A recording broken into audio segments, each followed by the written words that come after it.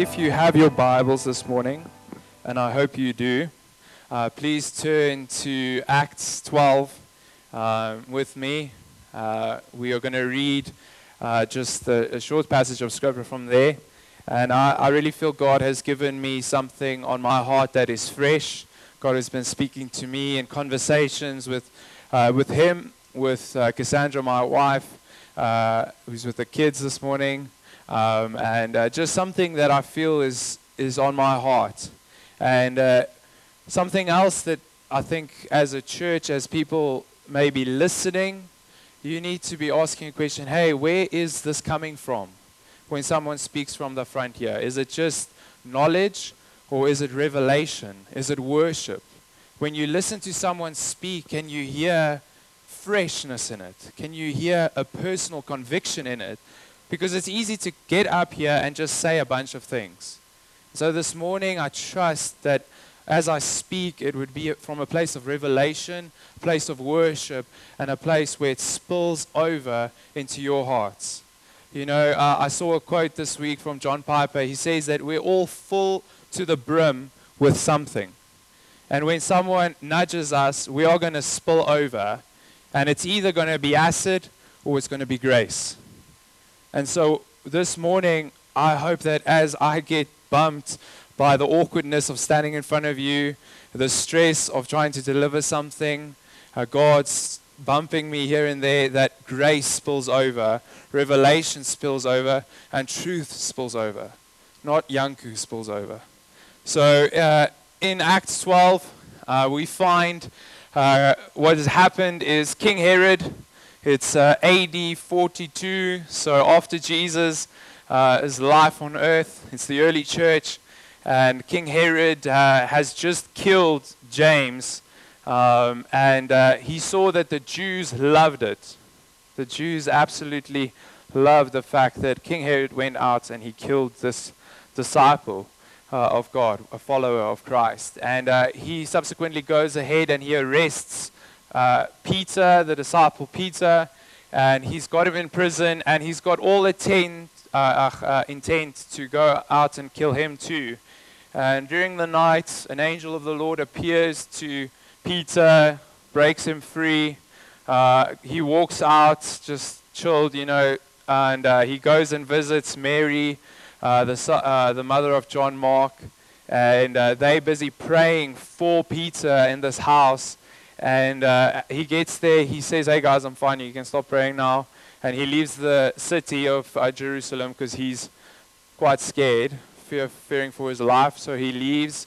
God calls him to go somewhere else. And King Herod wakes up the next morning and finds out that Peter's gone. He has all the guards killed straight away, just cheers, you guys messed up. And King Herod then leaves Jerusalem to go down to Caesarea on the coast. And it's there that we find quite a weird, I would say, maybe crazy story recorded in the Bible. Very strange, terrible thing that happens. And it seems like King Herod had a grudge against the people of Tyre and Sidon, which is two cities. We don't know why, but at the same time, as king, he needed to provide food for them. That was the agreement. So he has a grudge against these people. It's not really explained, okay? But at the same time, he has an obligation for these people. They're looking to him to provide food for them. And so the people of these two cities, basically, they just want an audience with him because they obviously wanting to confront him about something. They can see that they're not really, they look down upon by the king. So they go to the king's, it's called a chamberlain. His name was, I think, Blastus. And they ask him, hey, please, hey, blast us. And so they ask him, please, can we see the king? And the king agrees. The king gets up and he gives this amazing speech to them. And let's read from Acts 12, verses 21, to what happens to King Herod. And so the rest of the story is quite brief. From verse 21, it says, "On an appointed day, Herod put on his royal robe, took his seat upon the throne, and made an oration to them." So he's busy talking to these people. "And the people shouted, 'The voice of God and not of man.' And immediately an angel of the Lord struck him, because he did not give God the glory. And he was eaten by worms and died." So, wow, that just happened. So it's quite interesting that the story is recorded. King Herod has done a lot of different things that are maybe even worse in our eyes than just making a speech and not giving glory to God. You know, he killed followers of Christ, and yet at this moment, God comes and he kills him. Okay? And not every one of us who tries to deceive God, like Ananias and Sapphira earlier in Acts 5, they tried to deceive God in a sense and the church, and again they died on the spot. And not every one of us that fails to give glory to God like King Herod will face the same judgment of God here on earth. But we will all face eternal judgment at some point in time, at the end of this age, whenever, for the lack of glory that we give him, or what we are living for. That is a fact. And so this morning, something that has been laid on my heart is, what are we living for? Whose glory are you living for? Whose glory am I living for? And so in Isaiah, I'll bring it up, Isaiah 43 verse 7, we find an amazing verse. Please write it down. Go and read it this week.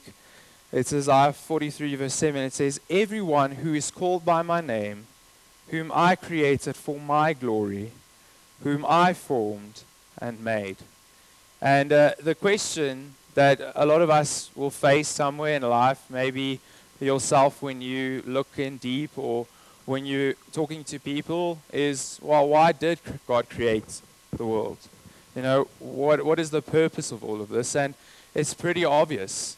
It's for his glory. It's not that God was imperfect and he needed us. He needed to create something so that he can become complete. He wasn't empty in any way without the earth created without us. He didn't need us, but he created the world for his glory. And so that is something that we need to understand. It's a fundamental truth that this universe abides by.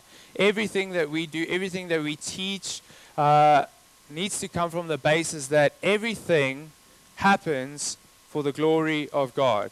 That is fundamental. That's the foundation of this universe. And it's the foundation of anything we believe in, that it is all created for God's glory. Okay. And Isaiah 48 kind of hits home, it's just a chapter later, this thing. And I really want us to just let this sink into our minds, because everything I want to teach on this morning, we need to understand that everything works together for the glory of God. Okay, so Isaiah 48, verses 9 to 11, if you're taking notes.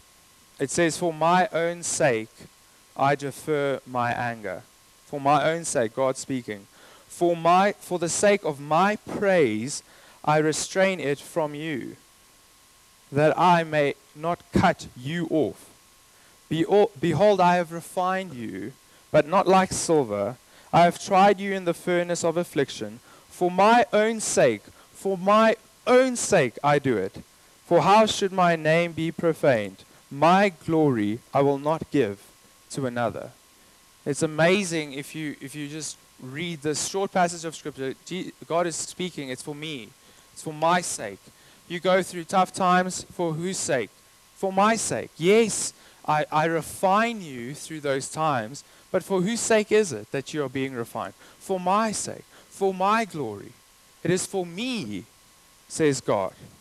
You know, we look at the Bible and we can so easily make it about us. We look at every story, we look at every situation, and the focus is taken away from Jesus and it is put on us. And so, yes, we are a part of the story, but we're not the focus of the story. God is the focus. He is His glory, His kingdom, Him. He created the world to display His glory. And these are the driving motives in history. Whenever you read history, when you read about the church history, it's all about God's glory. In our individual lives, it's about His glory. And so this morning, I want to ask us a crucial question. How do we bring our lives into alignment with God's goal to glorify Himself?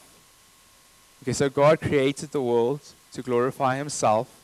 So my purpose should be to glorify God. And how do I align my life with that purpose? That God created everything for Himself, to bring glory to Himself. And so I want to put it in the context of what we've been sharing on. We've been looking at the other side. We've been talking about, okay, we are crossing over into something new as a church, as maybe it's as a family, but definitely individually. Where are areas in your life where you need to cross over into what God has for you? You know, that crossing over for a lot of people would be crossing over and trusting God that, hey, He is my salvation. That's one point. But then we need to say, God, like it is my faith in you, Father God. You will come and you will provide what I need. And there's different ways that we can cross over. We've been looking at positioning ourselves in the right space and practicing out of that right position what it looks like to be a Christian. Kilton shared on that. Last week we had Clive share about, you know, stepping out of the driver's seat in a sense and sitting at the window seat and letting Jesus drive you and having that assurance that He knows what is best. Again, it's for His glory. Obviously, surely He knows what will glorify Him most if I trust Him. So we looked at that last week. And Paul spoke about crossing over. What does that look like? We've been listening to how we need to tame our tongues. And we need to cross over into those areas, speaking life and making sure that our tongue is controlled by the right things, by a right heart and a right mindset that is godly. And so this morning, I want to ask the question, I think a lot of times we cross over, we do all these Christian things, but it's not for God's glory. It's actually for my glory. I want to feel good. Yeah, God, I want to cross over because, yes, I want to experience the more, but not necessarily for your glory, for my own.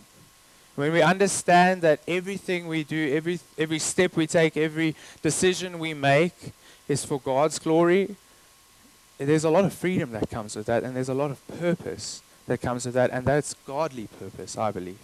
And so I want to answer that question that I just asked. How do we align our lives with God's goal to glorify Himself? And I just want to look at two passages of scriptures this morning. It's going to be short and sweet, okay? Just to answer that question. How do we align our lives to bring glory to God? So the first passage of scripture is in Matthew 5, verses 16. Matthew 5, verses 16, if you can turn with me there. And just kind of hold it open there. Matthew 5, verses 16. Write it down. And this is Jesus speaking. And He's talking about being the light. And in verse 16, He says, "Let your light shine before men, that they may see your good works and give glory to the Father in heaven." Okay, I'll repeat that. Let your light shine before men, that they may see your good works and give glory to who? Your Father in heaven. And so just three observations that I find in this one verse. And it says here, what I found is that Jesus clearly commands His disciples that the goal of our lives should be to behave that God gets glory. Okay, that is our goal, is that we need to behave so that God gets glory. We need to live in such a way that people will see the good works and give the Heavenly Father praise, and not us. Okay, it's pretty simple. It's there. God needs to get the glory, not me. We need to be doing these good things. Giving glory to God is not merely coming together here on a Sunday and worshiping God. Okay, it's a lifestyle. And Jesus is saying, hey, people need to see your good works. They need to be able to identify with your good works. It's not just coming here. It's a lifestyle of goodness that flows out of your heart. The second thing that I see is that in order for God to get glory from the way that we live, we must be engaged in good works. Okay? This is not just avoiding sin. Okay? When we think that actually good works is just being a good person that avoids doing sinful things, we're missing the point. God is calling us to be people that are fellowshipping with love, doing acts of kindness, being compassionate people, patient people, living generously. Lots of good works flowing from our lives. God gets glory from that. When we focus on just avoiding sin, our eyes are fixed on the wrong place. Jesus, I'm compelled to just love you. Versus, okay, I'm not going to do that, I'm not going to do that, I'm not going to do that. Okay, now I'm fine. But Jesus is saying, hey, I want you to live for something bigger than just that. In Titus 2, verses 14, Christ says, it says this, it says, Christ gave himself for us to redeem us from all our iniquities and to purify for himself a people of his own who are zealous for good deeds. Zealous. Okay, people that are passionate to do good deeds. Not passionate in avoiding sin. Yes, that's obvious. If you're going to do good deeds, if you're going to be passionate about loving people, if you're passionate about being sacrificial, if you're passionate about just looking out for each other, if you're passionate about saying, hey, I am not going to get angry, I'm going to let the patience, the love of God actually compel me to love my neighbor. That's what it says right in this verse. Jesus came to redeem you so that you can be zealous for good works. That's what he longs for to see in you. Not just people that come here on a Sunday and this is my good works. For the whole week, this is it. I'm being a good person by sitting here, taking notes, and people feeling loved by me. No. We need to be out there in our workplaces, in our homes. People need to experience the Jesus through the way that we love, through the way that we do good. God created us for his glory. That's what we see in Isaiah. We bring glory through him by doing our good deeds. That's what Jesus says. And so when we carry on reading the Bible, we should not be surprised to hear that the apostles say God created us for good works. So God created the world to bring glory to him. We bring glory to him when we do good works. And actually, in the apostles go further and they say, you were created for good works. In Ephesians 2 verse 10, great verse, well-known verse, it says, we are God's workmanship, created in Christ Jesus for good deeds, which God prepared beforehand that we should walk in them. We are created for his glory, and we are created for good deeds, because it is by our good deeds that God gets glory. And then the last observation that I just get out of Matthew 5 is that it is possible to be a kind of do-gooder, but that brings no glory to God. It's possible. I mean, you look all over the world, there are people giving thousands of dollars, spending their whole lives making sure that people live in less suffering, charities, NGOs, doing amazing work. But they're not doing it for God's glory. They might not even know God. So it's definitely possible that we could be doing a lot of good things, good deeds, without the focus of bringing glory to God. It's extremely possible. And just before Matthew 5, verse 16, we see that Jesus says, you are the light. You are the light, so let your light shine. So I think Jesus is saying, don't just focus on the action, focus on being. Focus on your motives. We talked about the attitude. Vanya shared about an attitude.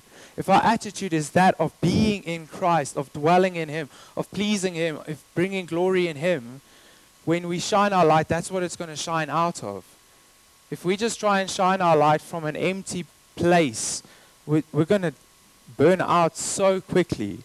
And Jesus doesn't want our deeds to be empty. He says He despises that. He actually hates it. You're just pretending. That's what the Pharisees were doing. They did everything right. Check, check, check, check, check. Come to church, check. Pray, check. Fast, check. Whatever, check. But when Jesus looked in their hearts, and He could, He says, you brood of vipers. You guys are empty. You're rotten inside. Man, God, I don't want to be rotten inside. Yes, God, convict me. Oh, God says, I'll spit you out. Oh, you're either for me or you're against me. Don't pretend like you're somewhere in the middle. Decide right now, are you for me or are you against me? And so the second question that I want to ask is, how do we do good for God's glory and not my own? So how do we do good? We've established that we need to do good, okay? God created us for His glory. We've established that scripturally, hopefully, you've seen that it is God's glory. It is our good deeds that bring Him glory, okay? It's not our good deeds that save us. It is our good deeds that bring Him glory. But how, then, do I do good deeds for God's glory and not my own? How do I make sure that I am not like the Pharisees, but I am someone that is hungry to bring God glory from a place of being authentic, filled with Him, and that He looks at and He's pleased? And so I want us to look at 1 Peter. I love 1 Peter because I think it is one of the books in the New Testament that best reflects Jesus' teaching. James and I think Peter, they sometimes mirror even certain things that Jesus Himself said. We just read Matthew 5:16, and I don't have it up there, but in 1 Peter 2 verses 12, just listen to this and think about Jesus speaking about the light and the good works. It says, maintain good conduct among the Gentiles, so that in case they speak against you as evildoers, they may see your good deeds and glorify God on the day of visitation. It's almost like it's just a beautiful reflection of what Jesus just said. Okay, but in chapter 4, verses 10, and that's what we'll be looking at, 1 Peter 4, verses 10 and 11, Peter shows us with a lot of clarity what it looks like to do good for the glory of God. And it almost gives us a bit of a guideline to live our lives by when we're saying, God, I want to bring glory to you. I want to do good. And this is amazing scripture that we can take and apply when we want to do good. And so in 1 Peter 4, verses 10 and 11, it says that, this is Peter writing, he says that, as each has received a gift, employ it for one another as good stewards of God's varied grace. Whoever speaks, let him speak as one who utters oracles of God. And whoever renders service, let him render it as one who renders it by the strength which God supplies, in order that in everything God might be glorified through Jesus Christ. To Him belong glory and dominion forever and ever. Amen. Now here's such a clear answer to this question. How do we serve and do good so that God gets glory? The answer is simple. In order for God to get glory from our good works, we need to do it as one, depending on God for His strength to do it. Okay? So this is going to be, maybe I'll just use an example of this. And I think maybe if you've got a highlighter, if you've got a pen, underline something. I don't know which verse it is because I didn't write the verses out here. But the passage there that really stuck with me, it says, do it as one who renders it by the strength which God supplies, in order that in everything God might be glorified through Jesus Christ. It's easy to do good works when we can lean on our own strength, when we don't really need Jesus, when the abilities I have, my physical strength, my knowledge, whatever it is, I can just fall back on that. I don't actually need Jesus or God's strength to pull me through. And I was trying to think of one or two examples to really hit this home for us this morning. And I was reminded of, obviously a month ago when the cyclone hit, and there was all the donations coming in, and the collection points at the Oasis, which is where New Creation Church meets.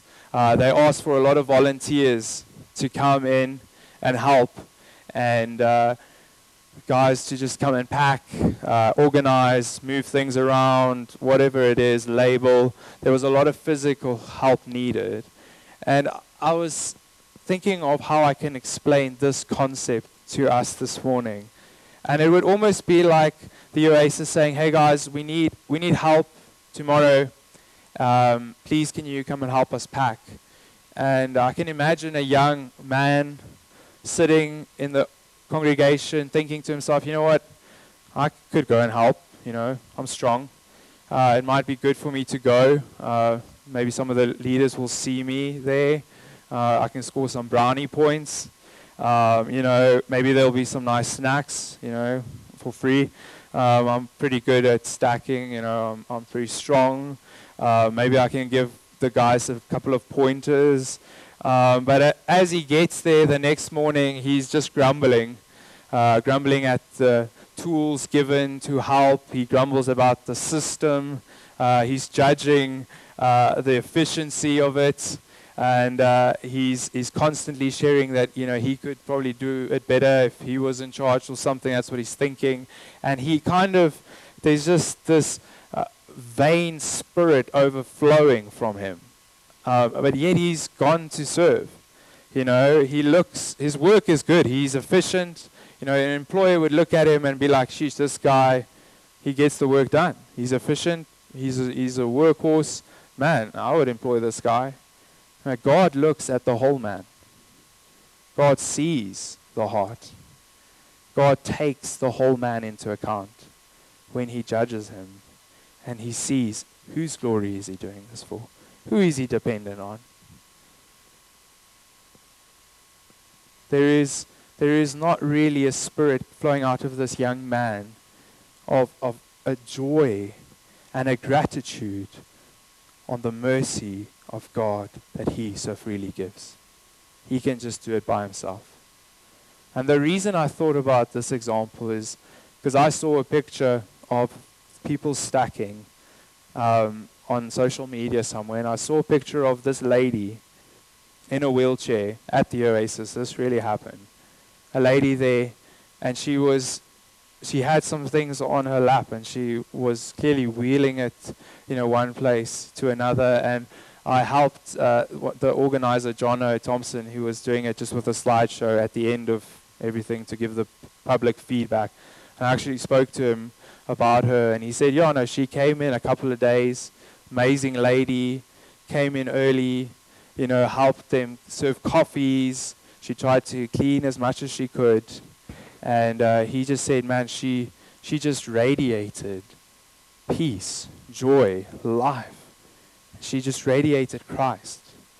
And there's such a difference in attitude It's like, God, I can't do everything that I would love to.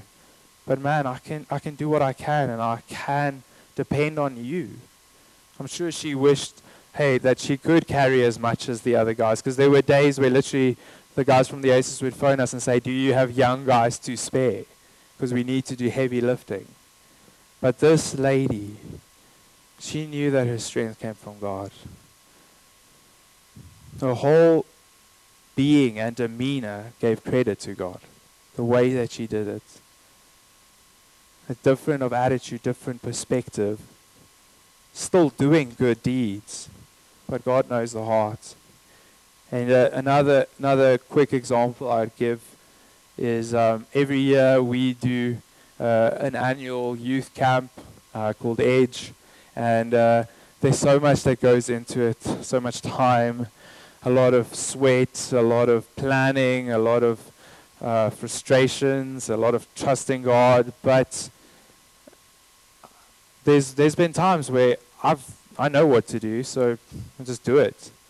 And at the end of the day, I'm doing it in my own strength. I'm just, thinking, God, what are we going to plan? What are we going to do? Hey, we'll speak on this. We'll do this, and it's second nature. I don't need God's mercy. I'm not even allowing Him to maybe speak through me. I've had moments like that. And God just reminded me this morning, man, and I was in tears. So I think I've cried enough. Of a lady that would every year come to me, and she would say, like a month or two before the camp, she would say to me, Janku, what can I pray for?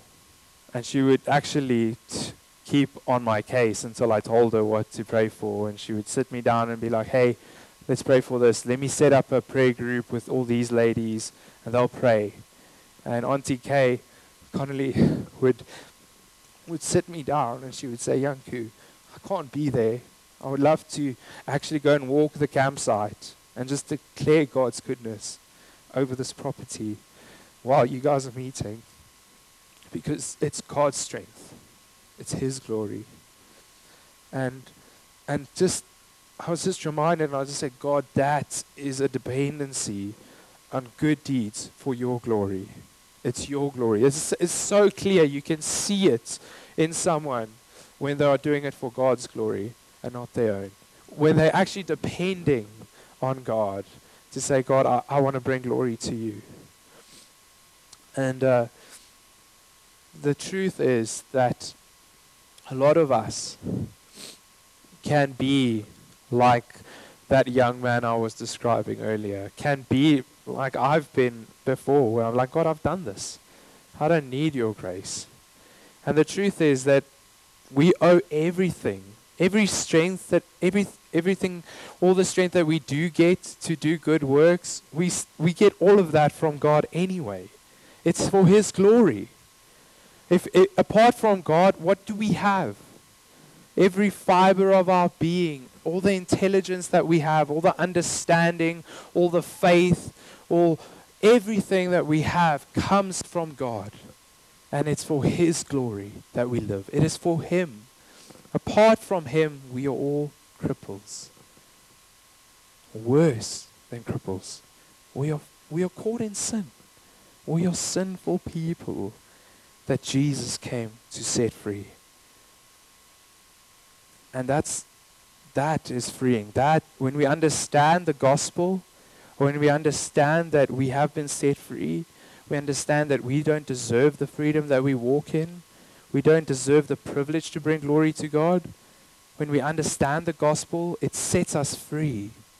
It brings us a thing of God, like I can never be perfect, but yet through you, there is hope for me. And I think that so often we don't hear the good news enough. We don't share it with each other enough. We don't challenge each other enough. And this morning, I just wanted to read just the good news about who Jesus is. And the gospel is the news that Jesus Christ, the righteous one, died for our sins and rose again, eternally triumphant over all His enemies, so that there is no condemnation for those who believe. but everlasting joy. Everlasting joy. We never, ever, never, never, never, never, never outgrow our need for the gospel.